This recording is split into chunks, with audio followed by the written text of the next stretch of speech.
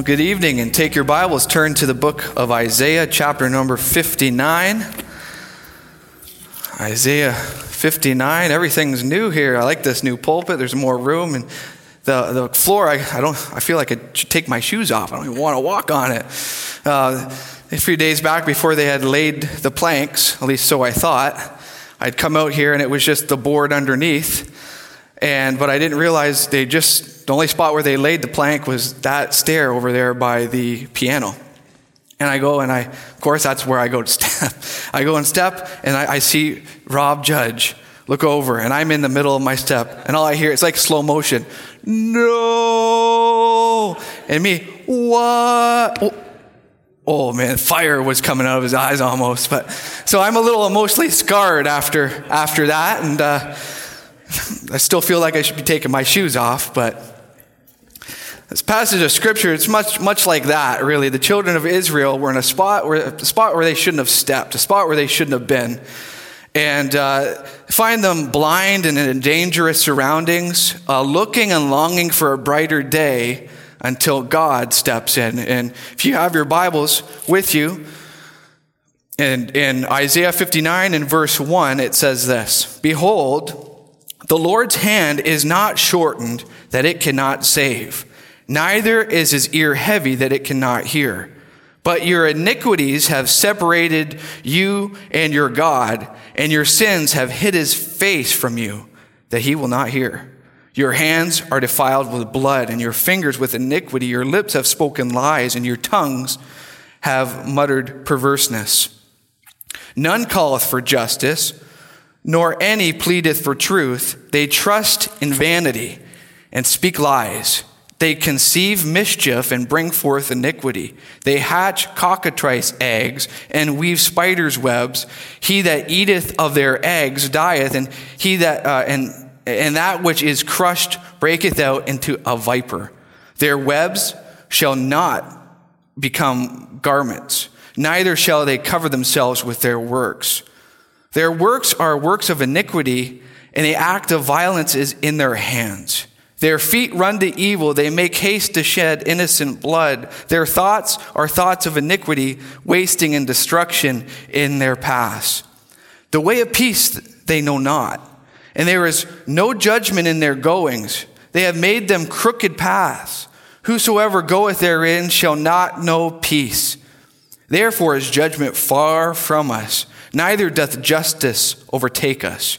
We wait for light, but behold obscurity, for brightness, but we walk in darkness.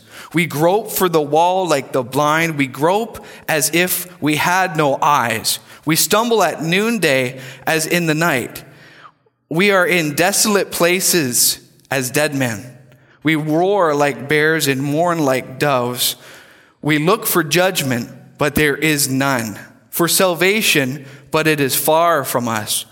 Our transgressions are multiplied before thee. Our sins testify against us. Our transgressions are with us. And as for our iniquities, we know them. In transgressing and lying against the Lord, and departing away from our God, speaking oppression and revolt, conceiving and uttering from the heart words of falsehood, and judgment is turned away backward, and justice standeth afar off. For truth is fallen in the street, and equity cannot enter. Yea, truth faileth, and he that departeth from evil maketh himself a prey. The Lord saw it, and it displeased him, that there was no man. He saw that there was no man, and wondered that there was no intercessor. Therefore his arm brought salvation unto him, and his righteousness, it sustained him.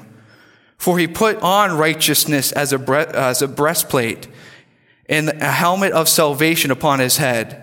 And he put on the garment of vengeance for clothing, and was clad with zeal as a cloak." Let's pray. Dear Heavenly Father, we come before your presence.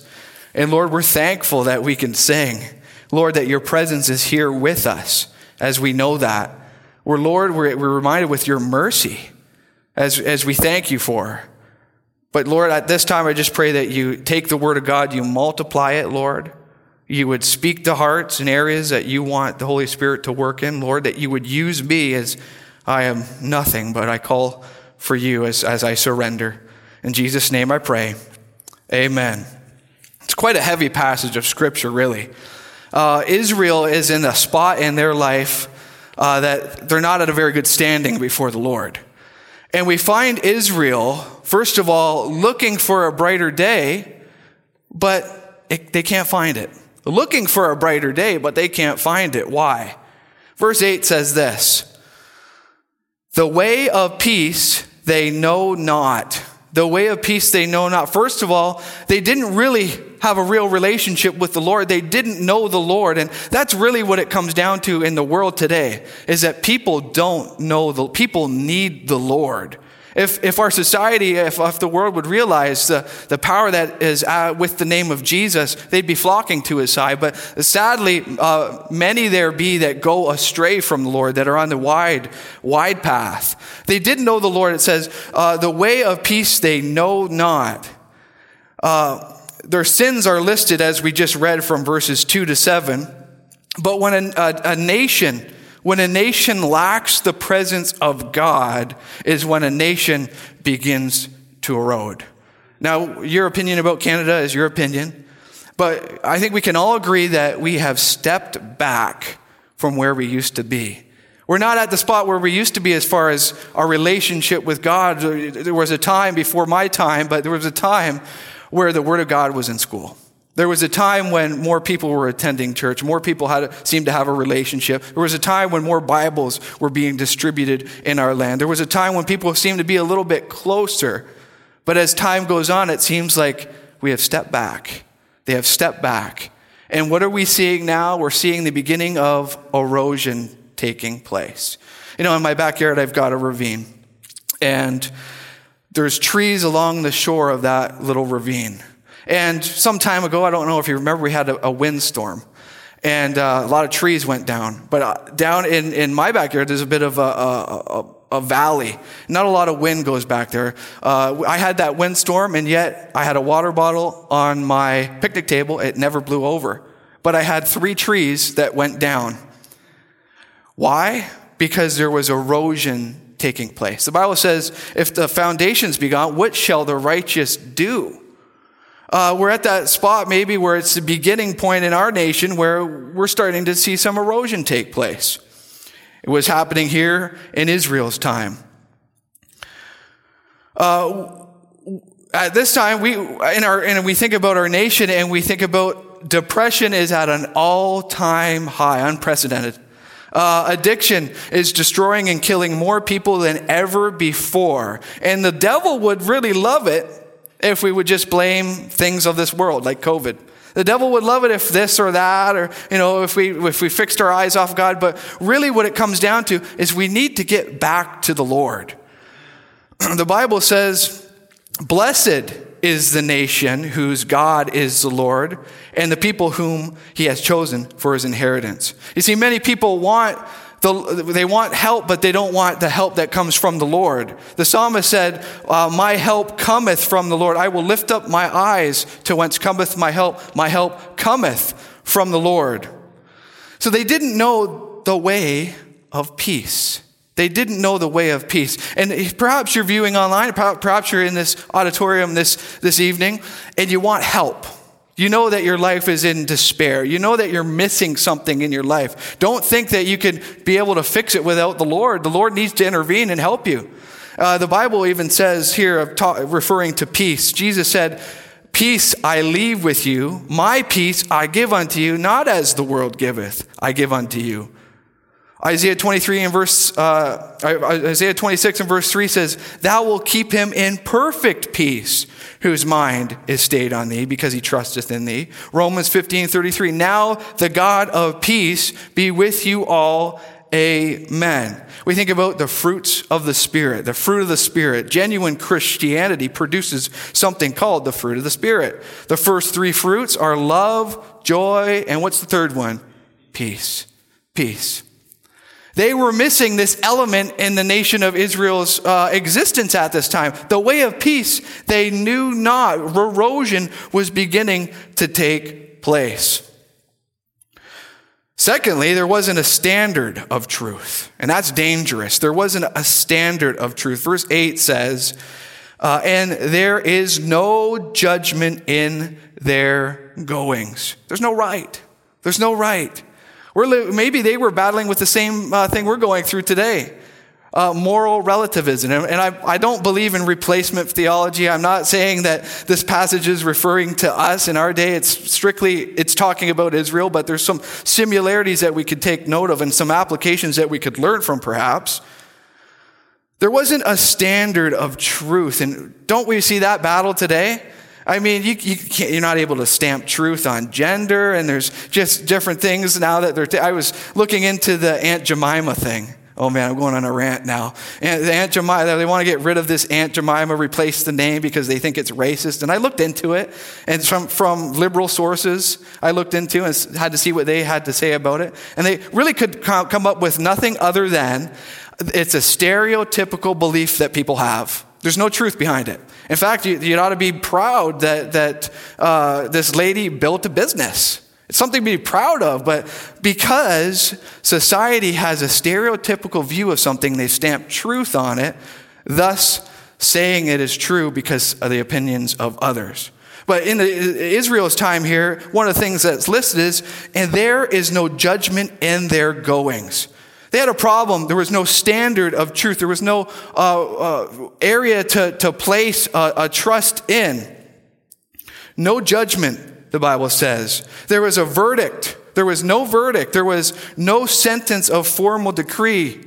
Justice, including a person's right and privilege. That was missing. That was missing. Thus, resulting in a widespread of confusion. Look what it says again in verse 8. And they have made them crooked paths.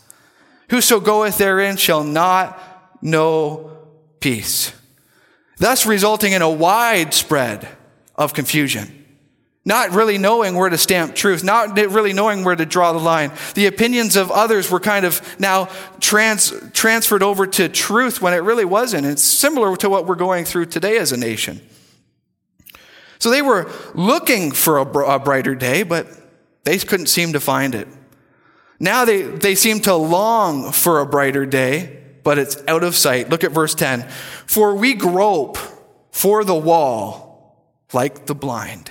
We grope for the wall like the blind. Now, if the lights went out here, their natural reaction would probably go down to the wall and use this wall to guide your way out, wouldn't you? You'd guide your way out. It's now giving an example on how Israel was. They couldn't see. Spiritually, they couldn't see. They were depending upon the circumstances around them to direct them. How many times do we grope for the wall? Oh, this person talked to me like this. So we do something that might please us. Oh, I'm going through this pain or that pain and I need this. We're groping for the wall or whatever it may be that comes in your life where you rely on something other than God. We're almost groping for the wall for direction, for stability, for help other than the Lord Jesus Christ. And here in this passage of Scripture, it says we grope for the wall like the blind. We grope as if we had no eyes. We stumble at noonday as in the night. Now, a time when the sun is the brightest, a time when there shouldn't be any hindrances to being able to see, where God wanted to do a work, where God wanted to outpour his blessings upon this nation, as the noonday, it was as night to them. It was as night. But things began to change. They were blind, they were hindered, they were in a place of despair. As a result, we see in verse 14, and judgment is turned away backward, and justice standeth afar off, for truth is fallen in the street, and equity cannot enter. Yea, truth faileth, and he that departeth from evil maketh himself a prey. And the Lord saw it, and it displeased him, that there was no judgment. Judgment working itself up into the judiciary, is that even a word? Up into the judge and the higher court system was corrupt. much like the days that we're living in right now. Not that truth ever could fail, because Jesus is the way, the truth, but that the people disregarded it. But we see here as Isaiah lists out the sins of the nation, and it was in the first couple chapters first couple verses of this chapter, it was their sins. It was their sins are multiplied. It was their sins. It was the nations. But now we see a transfer unto it's our sins. It's our sins. And we see that in verse 12, for our transgressions are multiplied before thee. Our sins testify against us. Our transgressions are with us. And as our iniquities, we know them. You see, the sin of the nation then transferred onto everybody. And Isaiah is taking accountability for what's taking place. So you may ask yourself, when do we say enough is enough? When do we take a stand and say, we're going to worship the Lord? When we get to the spot where we say, their sins have become ours. The sins of the nations are now, if we obey them, they're our sins. Don't think we're there yet.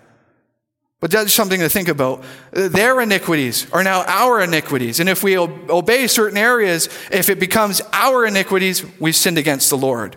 Therefore, we cannot obey. We see a comparison here in verse 13. In transgressing and lying against the Lord. There it is right there. If people would realize we're not sinning against one another. We're transgressing against the Lord. We're departing away from our God. It's a comparison against you and God. This nation against God. The comparison wasn't among the fellow citizen. The Bible says, for they measuring themselves by themselves and comparing themselves among themselves are not wise. We look pretty good. In fact, a comparison, an improper comparison, is a hindrance to salvation. Many people will say, well, I'm not as evil as my neighbor. I start to look pretty good when I compare myself among my other fellow human beings. But the comparison is not against you and another person. I used to, when I first got saved, I read that there is none good, no, not one. And I wondered about that. So as Canadians, we're pretty good people. We're pretty polite. We hold the door. We shovel our neighbor's driveway. We're polite. We're helpful. We're considered among the nations pretty polite people, pretty good people. Yet my comparison was wrong because I was comparing among ourselves. But then when we compare our life to God, we start to look pretty unholy. When we start to think about the 10 Commandments and how much that we've broken and how far we've shrunk away from it, we don't look so holy. So you have to have a proper comparison. The comparison now is in the proper place in 13. They say, we are lying against the Lord and departing away from our God. That being said, we see this passage of Scripture, and we see and know that they were really in a bad spot. They were in an evil place. Yet, God was going to step in. God was going to step in. Many look for brighter days but cannot find them. Others long for brighter days, but they seem to be so far off because they are looking in the wrong areas. By the way, these are kind of elements to revival. We have sinned. And when a nation realizes that, we have sinned. We have fallen short. We have gone and departed away from our God. When a nation realizes that and repents of it, revival takes place. Verse 16, simply entitled, Look to the Lord. And God saw that there was no man, and wondered that there was no intercessor. Two things God takes note of here that are missing. First of all, there was no man. There was no man to stand in the gap. There was no man to execute judgment. Jeremiah 5 and verse 1 says, "Run ye to and fro through the streets of Jerusalem, and see now and know, and seek in the broad places thereof, if ye can find a man. If there be any that executeth judgment, that seeketh the truth, I will pardon it." Ezekiel 22:30, "I sought for a man that should make up the hedge and stand in the gap before the Lord, that I should not destroy it, but I found none." There wasn't a man at this time. There was no man. There was no intercessor. There wasn't a person fit for the job. There was nobody qualified to intercede on the behalf of Israel during this time. Therefore, God saw that. He took note of it. And it says, "And he saw that there was no man and wondered that there was no intercessor. Therefore, his arm brought salvation unto him, and his righteousness, it sustained him." No man, no intercessor, no one to come between or to entreat, to lay in wait. No person to intervene on the behalf of another. You know, we have earthly intercessors. We have lawyers that go on our behalf to present our case to a judge. Things like, this may seem silly to you, but a waitress will communicate on your behalf to the cook on what you want to order. They will intercede on your behalf. Or a friend might put in a good word for you at a workplace. He might intercede to try to find you a job. But far more than a judge, far more than a waitress, there's no comparison. We have Jesus. Amen? We have Jesus. Jesus to take our petitions to the Father. Jesus to represent our case to God. Jesus to intervene on the behalf of others. There is power in the name of Jesus. You can talk about God and you can talk about religion, but start to talk about Jesus and people get mad, don't they? Why? There's power in the name of Jesus. God stepped in and he said, "I'm going to send Jesus." We talk about Jesus at this church. There was a fellow that came to me once. He's like, "I like your church, but you talk a little too much about Jesus." I said, "We make no apologies about talking about Jesus, for it's at the name of Jesus every knee's going to bow. There's salvation in the name of Jesus." God wondered. The thought of being stunned. Therefore, action needed to take place. Therefore, his arm brought salvation. In other words, God stepped in. Do you remember the day that God stepped in your life? Remember the day where you were in a desolate place, a place of emptiness and brokenness, and then God stepped in? Remember the place where you thought, "I could never go to God. I could never understand his word. I could never pray," but then Jesus stepped in? Here in this passage, God says, one day Jesus is going to step in. The disciples thought they would surely perish in the middle of the sea. "Master, carest thou not that we perish?" Until Jesus stepped in.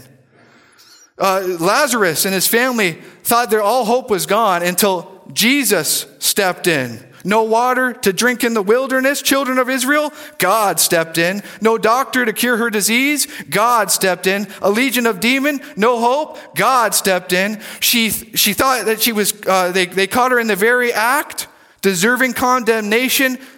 Jesus stepped in. Sin and on your way to hell? Christ stepped in. No hope without God in the world? Christ stepped in. No man, God says. And he saw that there was no man. So God sent the God-man. 1 Peter 3:18 says, "For Christ also hath once suffered for sins, the just for the unjust, that he might bring us to God, being put to death in the flesh. For he hath made him to be sin for us who knew no sin, that we might be made the righteousness of God in him. No intercessor? I'll send Jesus. For there is one God and one mediator between God and man, the man Christ Jesus. Therefore he is able to save them to the uttermost that come unto him, seeing he ever liveth and maketh intercession for us." We have God that makes intercession for us. Think about that. Think about a court. You ever been to court? You think about you're standing before the judge. You're not worthy to present your case, but there comes in Jesus. And he's able to present your case to God because we go through Jesus Christ to intercede to God. Who is he that condemneth? It is Christ that died, yea, rather is risen again. Who is he that he is even at the right hand of God, who also maketh intercession for us. Go over to Numbers 21. Numbers 21, we find Israel again in a situation they shouldn't have been concerning them and God. And they go to Moses, and Moses intercedes for them on the behalf of Israel. Numbers 21 and verse 4.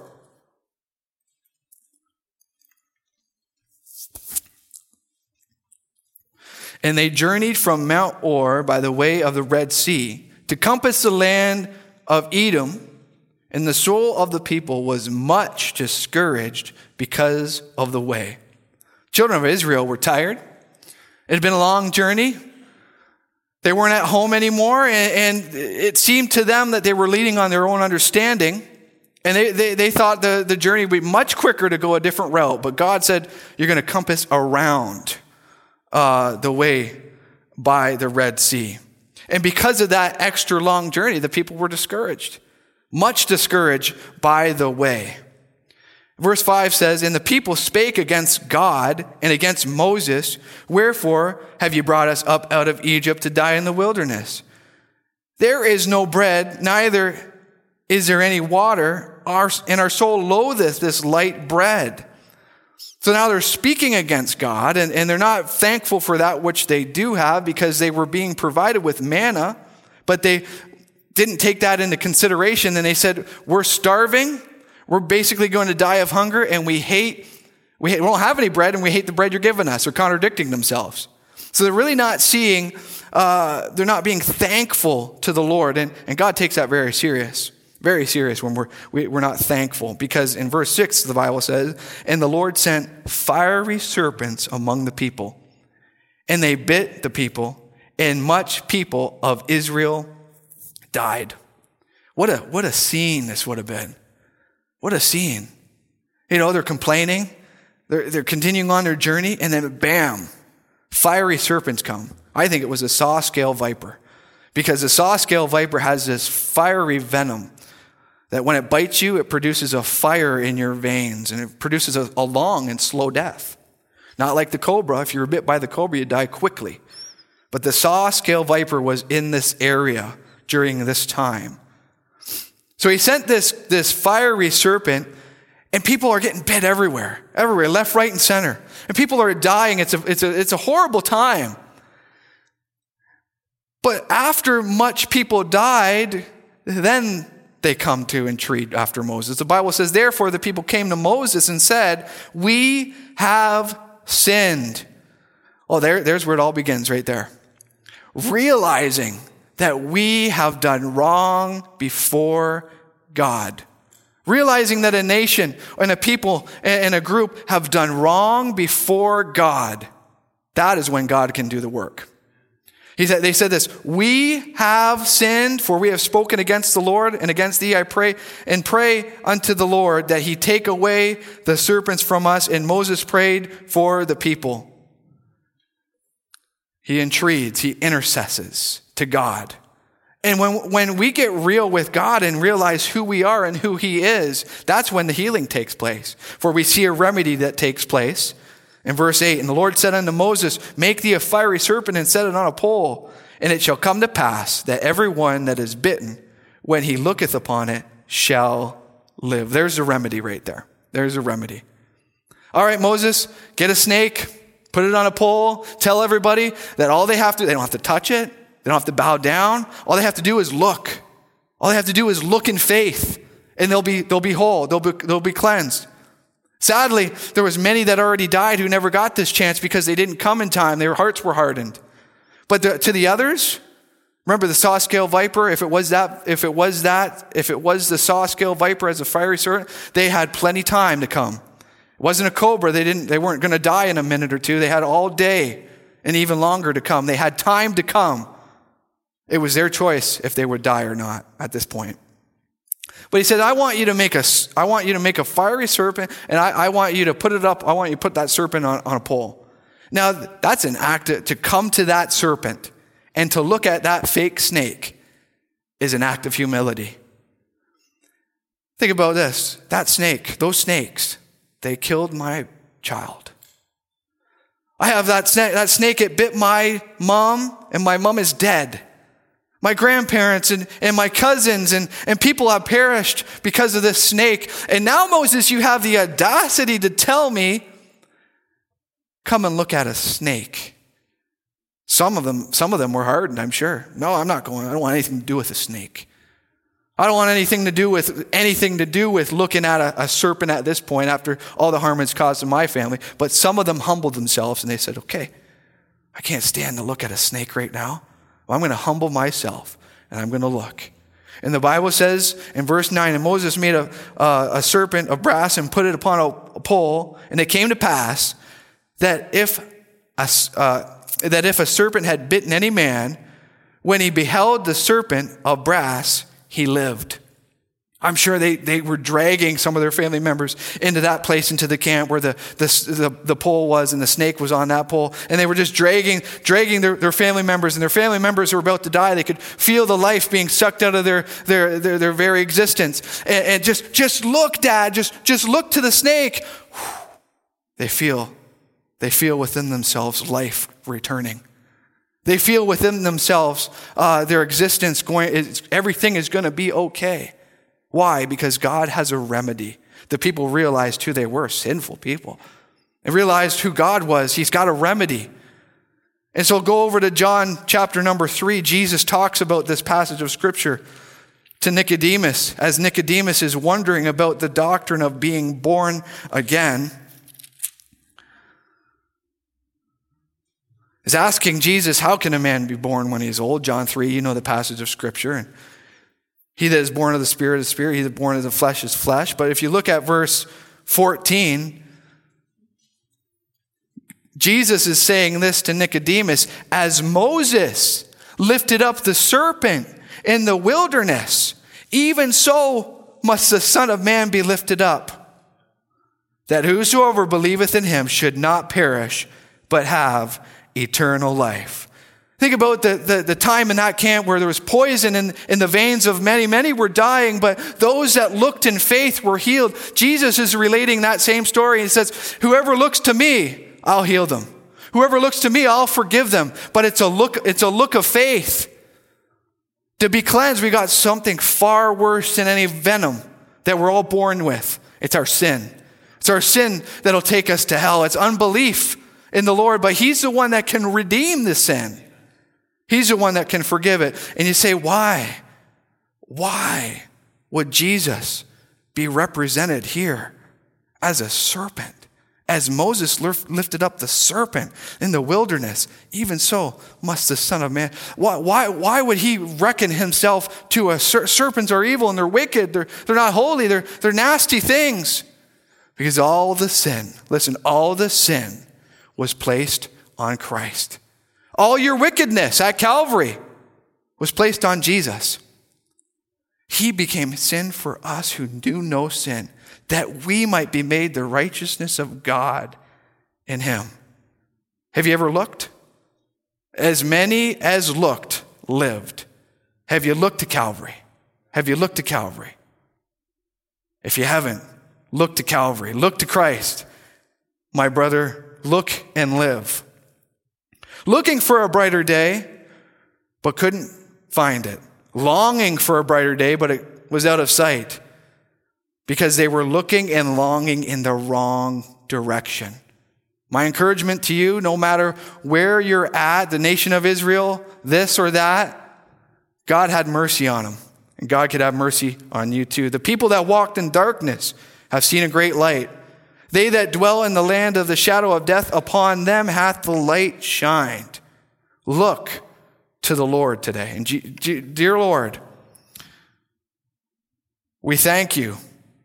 Dear Lord, I think about my life, how just an undeserving of salvation, undeserving to be able to to come before you. Oh, but I remember the day I looked. I remember the day I placed my trust in you as personal Savior. I remember the day I started to live. I thank you, Lord, for that. I think about somebody perhaps in this room, Lord, who's never looked, who's never placed their trust in you. I pray they have the opportunity to do that today. In Jesus' name, amen. Yeah, stand to your feet as the piano plays. If you want to come pray, come pray. Perhaps your heart's a little moved with the thought of salvation this evening. Perhaps you've never made that decision to give your life over to the Lord. You say, Cody, I've never done that before. Would you pray for me? I'm not a child of God, but I'd like to be. Here's my hand, pray for me. Anybody like that today? Just pray for me, Cody. Here I am. I'm not saved and I'd like to be. I'd like to be.